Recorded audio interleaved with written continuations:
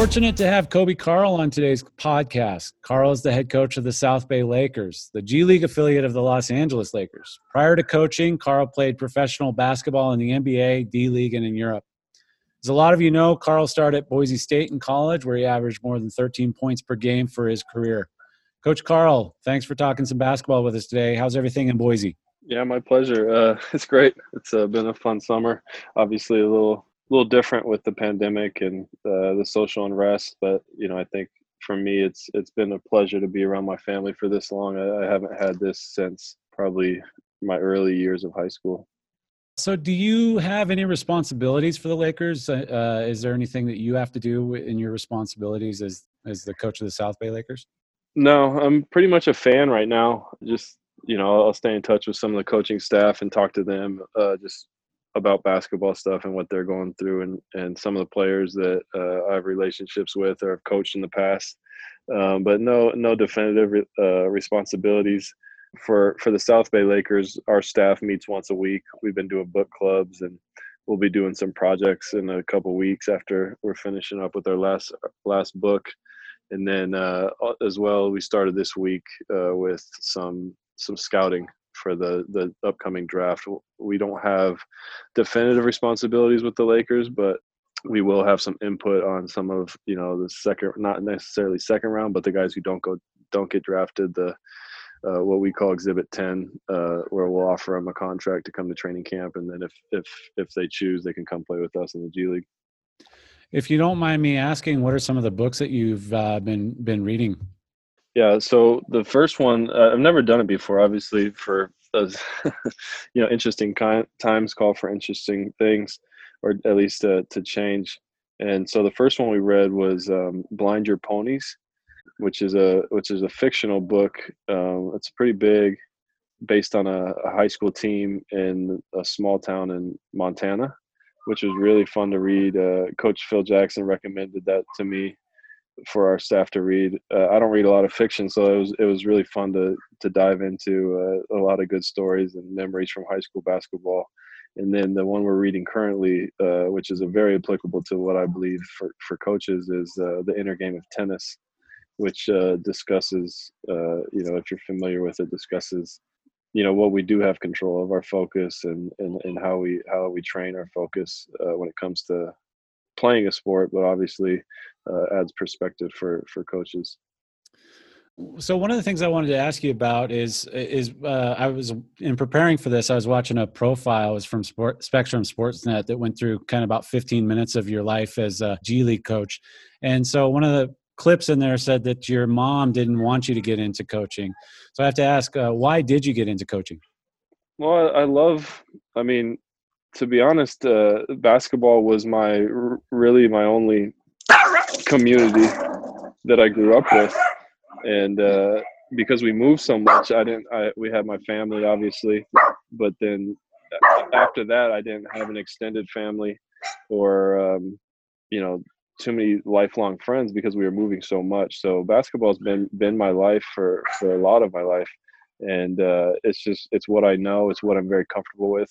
I love the things that it can bring, and the special things that come, the vehicle that it provides for people to grow, and also to get new opportunities that weren't always given to them. And so one of the things that the profile starts with or includes is your emphasis that you place on your family, and kind of, I guess, compartmentalizing the idea of being a coach and then being a father and a husband. And then, one of the interesting things is your wife basically says when you come home after a game, maybe after a loss, like you can't really tell. So coaching at every level can be pretty hard, and even if you're winning. So I was wondering, how do you separate those two very big aspects of your life? Well, I think it's something I was very aware of as a child because my dad was not as good at that, and so I learned to, how to act when we win, how to act when my dad's team lose, and that took an emotional toll on me and our family, and it affected us in a negative way. And from what I've learned, is I didn't feel like it was a necessary thing. I think to be present when we're competing and be completely focused on the task at hand. That's very important. But to believe that going home and affecting our family in a negative manner, or having anger or frustration is going to help us win the next game, I think is naive. And so for me, I wanted it to be different. I wanted to be, it's a huge part of my life. It always will be, basketball, but it's not gonna take over the most important thing in my life, which is my family and my wife and my kids. So we had Alan Stein on a couple weeks ago, and he kind of adheres to like being present with whatever you're doing at that moment. Is that something that you kind of believe in as well? Yeah, absolutely. Some of the philosophies that I've kind of dove into has been, one is stoicism, has really affected my life in the last 5 years. And the basic tenets of it are to control what you can control and ignore the other stuff, uh, and build capacity to be ready for some difficult times rather than complain about those difficult times. And then I've also studied Buddhism and mindfulness, which is you know wholeheartedly involved in just being present here right now, with in this moment, and not worrying about the future, not worrying about the past, because the only control we have is right here. One of the things that I remember as a Boise State alum is when you were coming to Boise State. Obviously, there was a lot of, I guess, media around it because you were George Karl's kid. But I think one of the things I feel is that you became Kobe Karl kind of during that time. Obviously, it's still evolving, but I guess to say you became one heck of a basketball player. At that time, you were also dealing with cancer. So, how did that Boise State experience influence how you are now as a person? Do you think?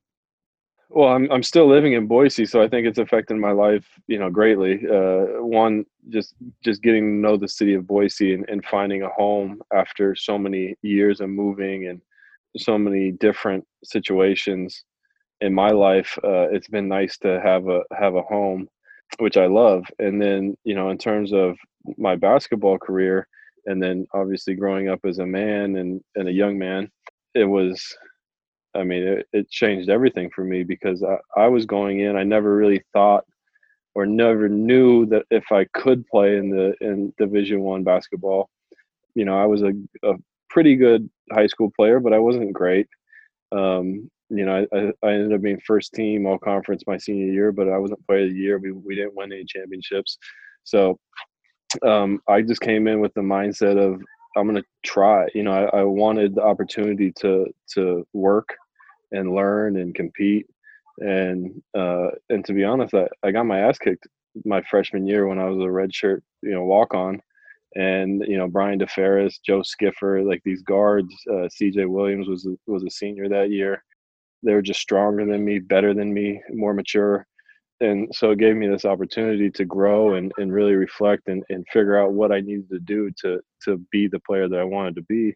And a lot of that went into getting in the weight room and maturing, physically, and then also learning how to be a better teammate in terms of taking better shots, and learning how to win. I think Joe Skiffer and Brian DeFerris are two of my favorite teammates, and they really weren't great basketball players, but they were winners. They knew how to play defense. They knew how to make the big play when it mattered.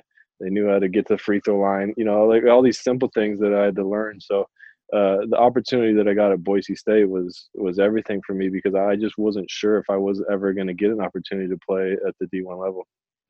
So that idea of taking adversity and using it as something to learn from and to grow from, was that something that just came natural to you, or was that something that people would say like, "Hey, let's take this experience of you getting your butt kicked in practice and use that to make yourself a better player"?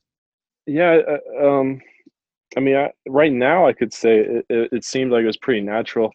I think it's easy to say from here, but those were difficult times for me. I remember, calling home crying to my dad after an open gym, because I was there for an hour and a half, and there was a lot of guys there, so I think I played 2 games total. I played one game, we got our ass kicked, and I was out, and then I played another game, and I just didn't feel like I was good enough. So I think it's just one of those things. I wanted it really bad. Like, I grew up around the game of basketball, and I wanted to be a really good player. I wanted to be part of a team, and it meant a lot to me to be on a team and help win. It was always something important in our family to put effort into winning, and so I think it's more maybe a survival mechanism. When I was younger, is I just wanted to be part of that team, and I wanted to help, and I wanted to find ways to do what the people ahead of me were doing, or the people in our conference, the elite players in our conference were doing. I wanted to play against them. I wanted to have that experience. I guess now that you're a coach, how do you use, or how do you explain that idea of embracing adversity to grow from to some of your players? I don't know if it's something that you can explain. I think it's for us as coaches. It's our opportunity to put them in situations to fail, and then challenge them to be resilient. Challenge them to have the courage to step back on the playing field and try again. I think when you try to verbalize it and define it, I think it becomes a very difficult, obscure thing. I think you got to put them put our players in situations where they're going to fail, and they need to figure out how to learn from those situations. And I do believe in natural learning. So the more that we can put our players in situations to figure it out, I think fail is not a word, not the best word, but I think figuring it out as they go, complex situations, difficult situations, is how do I figure out, how do I use what I have in my teammates and in the structure that we're playing within? How do we use these things to put ourselves in situations to be successful? The G League used to be called the D League, the D standing for developmental. Obviously, developmental for players, but also for coaches. You look at all the coaches that have gone through the G League or the D League. I was just wondering, what are some methods that you use now to evaluate your development as a coach? I think relationships is probably one. I have some really strong relationships from my past, so I think that's one thing that I look at is did I establish a relationship or a respect level with people and my staff that works with me, as well as my players, and can I have honest conversations with them? Can we catch up and talk life and basketball? I think that's one thing. I think the other thing is efficiency of time. Are we teaching our team in the most efficient manner? I think something that stuck with me when I was a player was one of my player development coaches who worked with my father was John Welsh, and he was pointing out the fact that any player development coach or any coach can make guys sweat, get tired, throw up, whatever you want to do. That's not the goal. The goal is to help them improve and help them build confidence. And for me is looking at that, and then obviously statistically you can look at your record and figure out, some of that's built on how good your team is and how good the players are, but you can look at statistics, offensive ratings and defensive ratings. And to be honest, that's one thing I've looked at and reflected on during this time is I need to be a better defensive coach to give our teams better opportunities to win more games. So I think it's some of them are the simpler ones where it's statistics, and then some of them are the more, to me, profound ones where am I holding myself to the standard that I believe is important, and that's to maintain relationships with our players, to build better human beings and help them be as good as they can be. I was reading an article yesterday actually about the Chicago Bulls and what they're looking for in their next coach. And it pointed out like three things. Obviously, there's a bunch of other attributes that they're going to be looking for in that coach. But the three main things that the general manager listed, or the vice president, whatever it is, he identified player development, good communicator, and then putting relationships first. The first two probably make a lot of sense to people, but that idea of building a meaningful relationship versus, I guess, maybe say like a transactional relationship, that might surprise people that that's very important at the professional level. So from your experience as a player and a coach, why would a team emphasize this as important? So that's funny you asked that question, because that's actually the reason I got into coaching. Was I was playing, and I was still playing at a pretty high level, actually a really high level within my career, But throughout my career, getting up to the end, because the very end of my career was very enjoyable for me. But before that, I had some coaches where my relationship wasn't great. I didn't feel like people understood me. They kind of just looked at the statistics and the way I played, and didn't really get to know me as a human being. So I felt like with the good coaches that I did have, and my dad being one of them, Phil Jackson being one of them, I always felt like there was something bigger to the game of basketball than the statistical analysis or what I can do as a player. It was more, how do you fit into what we're doing as a family?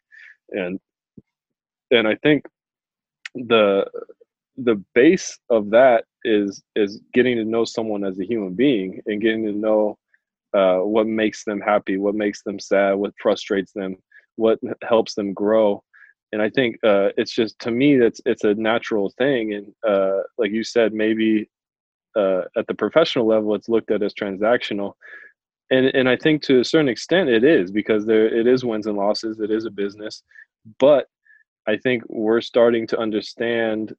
Science has proven it through many studies, and psychology has proven it for years. Is if you can make someone feel valued, like they're a piece of the team, and they're very important to you, and you can talk to them and understand who they are, they're going to perform at a higher level. So Maslow's hierarchy of needs is something that has been around for a long, long time. But I think when you look at that, is providing an environment of stability and comfort, and then also adding some purpose for these people, for our players.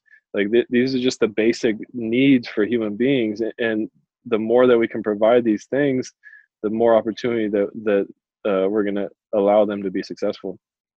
One of the things that I've found is that, and I used to coach boys too, but and I'm not saying all boys coaches are like this, but a lot of boys coaches like this idea of connecting with the human side, but they just don't know how to do it. So, like at the professional level, like how are you connecting with your players?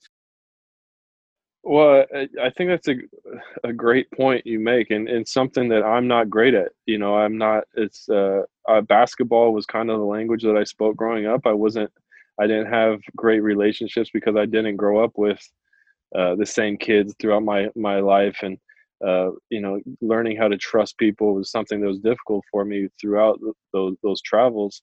So it's something that I've put a lot of work in. Is I think the first thing that comes to mind is listen.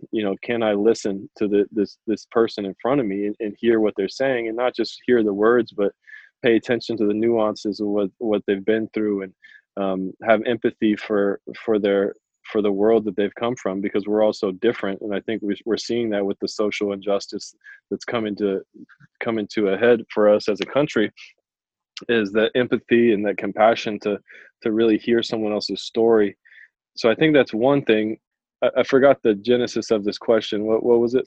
Well, basically, just some things that you do to Oh connect, yeah. like some actual things. Yeah, I think, like I said, that's the one thing, is just being able to listen to another person in front of you. But that's individual, right? And then from a team component, that's much different, because I have to be the leader of our team, and we have at times 13 players and 8 staff members, and you can't take time for each one of them. Like I said, my family's more important to me than each individual person, so it has to be a group effort. So some of the things that we've done over the years, and it is very important to me, is we'll do like these little techniques, or not techniques, but exercises with our team.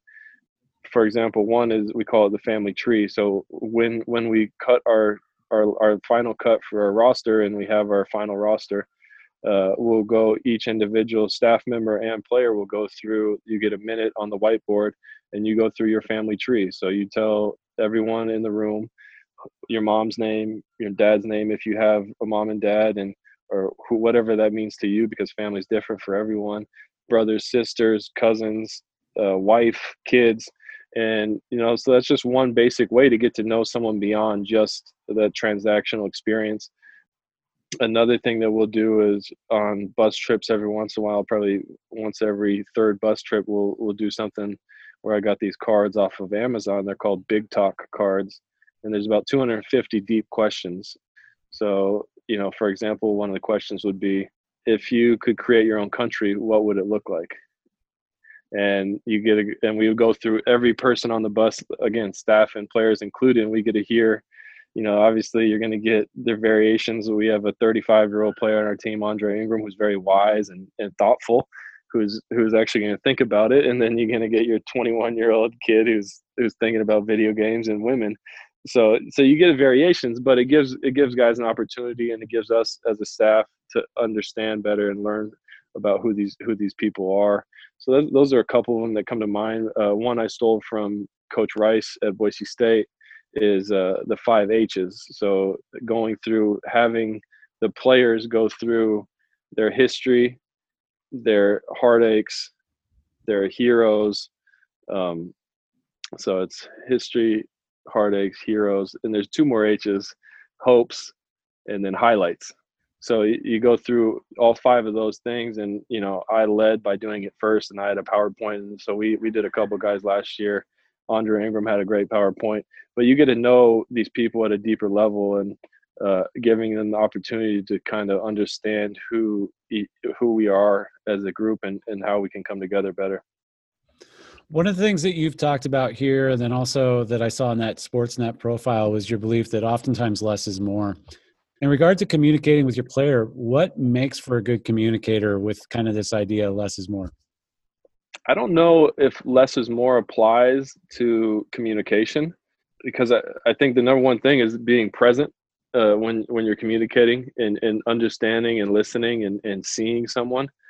I think clarity is really important for communication, especially in a group setting. In a group setting, communicating with my team, I think simplicity is very important, because as we've all seen as coaches, it's very difficult to get 10 people, 15 people to listen, depending on your age. It doesn't matter for us. Like, we're coaching professionals, but still, it's very difficult for these guys to listen for a long time. They're athletic, they're kinesthetic learners. They want to play, they want to compete. That's what they're out there to do. So it's hard to maintain attention. So that's where I believe the simplicity is more important, is when we're in a group setting, keeping it short, 5, 6, 7 seconds at most if you're going to stop a practice. For me, doing your work early for a staff is, let's come up with a practice plan and limit our talking so we can get to competing, so we can get to playing, where our guys are going to be able to learn, and then we're going to be able to learn on what we need to get better at, what we need to spend some more time on. All right. I've got a couple more questions for you. I really appreciate your time. I was just wondering, what's a misconception that or two that people might have about development and practice at the professional level? I mean, it's hard for me to answer that, because I've been doing it for so long. I guess, why don't you tell me some of the conceptions that you have about the pro level? I guess I would say that probably say that there's not a lot of skill work going on. Is that something that is true? In terms of skill development, it's interesting that you say that's the perception. I would say that we actually have more skill development than practice time itself. Almost every day, I would say at least 60% of our days when we're at home in our practice facility, we'll have a player development, 20 minutes for each player. 20 minutes in the weight room, 20 minutes on the court. And pre-game, we're going to have another 15-minute player development session for them. So that's one thing our organization prides itself on, is making our players get better and improving. And I think being a professional, you don't have class to go to, you don't have as many distractions that are taking up your time. Guys actually start buying into it and seeing their growth as a player, seeing how those skills are transferring over, and they a little bit become addicted to it. And we have a great player development staff. Our coaching staff does a great job with it, where we'll get guys in the gym at 9 p.m. We'll get guys in the gym at midnight. We'll get guys in the gym at 1, and it becomes more of a passion and a love than it is work or a job. So that's definitely one thing that we spend a lot of time in. And I know in the NBA, because their staffs are bigger, they probably have even more one-on-one player development time where you're working on skills. Now, they're more advanced skills, not your simple footwork and simple passing, but they're still these skills that we're looking at a Steve Nash or a Dwayne Wade, or, I mean, you could even say the 21-year-old phenom Luka Doncic is. You can look at some of the things he's doing fundamentally and learn from him. So I think that would be naive to say that, because at that level, if you think that these players are as gifted as they are with just their natural talents, I think you would be pretty far off. All right. Last question here. Have you had an aha moment in the last year or two when it does come to player development? I know you're a head coach. Have you had that aha moment in the last year or two? I think one of the things that comes to mind when you ask this question is teaching decision making. So teaching in a team setting decision making and helping guys through that. And I think that's something that we've done over the last couple of years, that we've found some success. And how that would look would be, a situation where you put one of your players on the wing with the ball, being guarded by a coach lightly, and then another player on the other wing without a ball, and just in a 2-on-2 situation, you can add another player if you get more advanced, and just having a coach guarding the other guy without the ball, and putting him at the nail or in the middle of the key or the middle of the lane at the free throw line, and making him, the guy with the ball, penetrate the nail, and then reading the defender. So if the defender stays in that position and keeps his chest in front of you, then just make that simple pass, advance pass to the next player where he can shoot it or drive it, whatever your next decision will be. Or if you drive at the nail, because a lot of defenses are predicated to take away threes now. A lot of times when you drive at that nail, the defender will leave. So then just making that read. If he goes, then I'm going to get through the nail, I'm going to get into the paint. So some of those decisions has really helped us just kind of simplify the game for our players. Another one is, like reading pin downs or wide pin downs coming out of the corner. If the guy trails you, keeping him on your back, and then reading, is the big stepping up to help, or is he going to stay back? If he stays back, then I'm going to attack the rim. If he doesn't, if he comes up, then I can make the drop pass to the big. So just some of these simple decisions, I think slowing it down especially for us, for very talented guys who have never really thought or understand what they're doing, but slowing it down and slowing them down has been very beneficial for us. All right, Coach. Well, I really appreciate you taking the time out to talk to us today. I know that there's coaches throughout the state that really appreciate this, and I just want to say have a good rest of the summer, and hopefully we have a season, and you guys, good luck there. Yeah, I appreciate it. Thanks for having me on.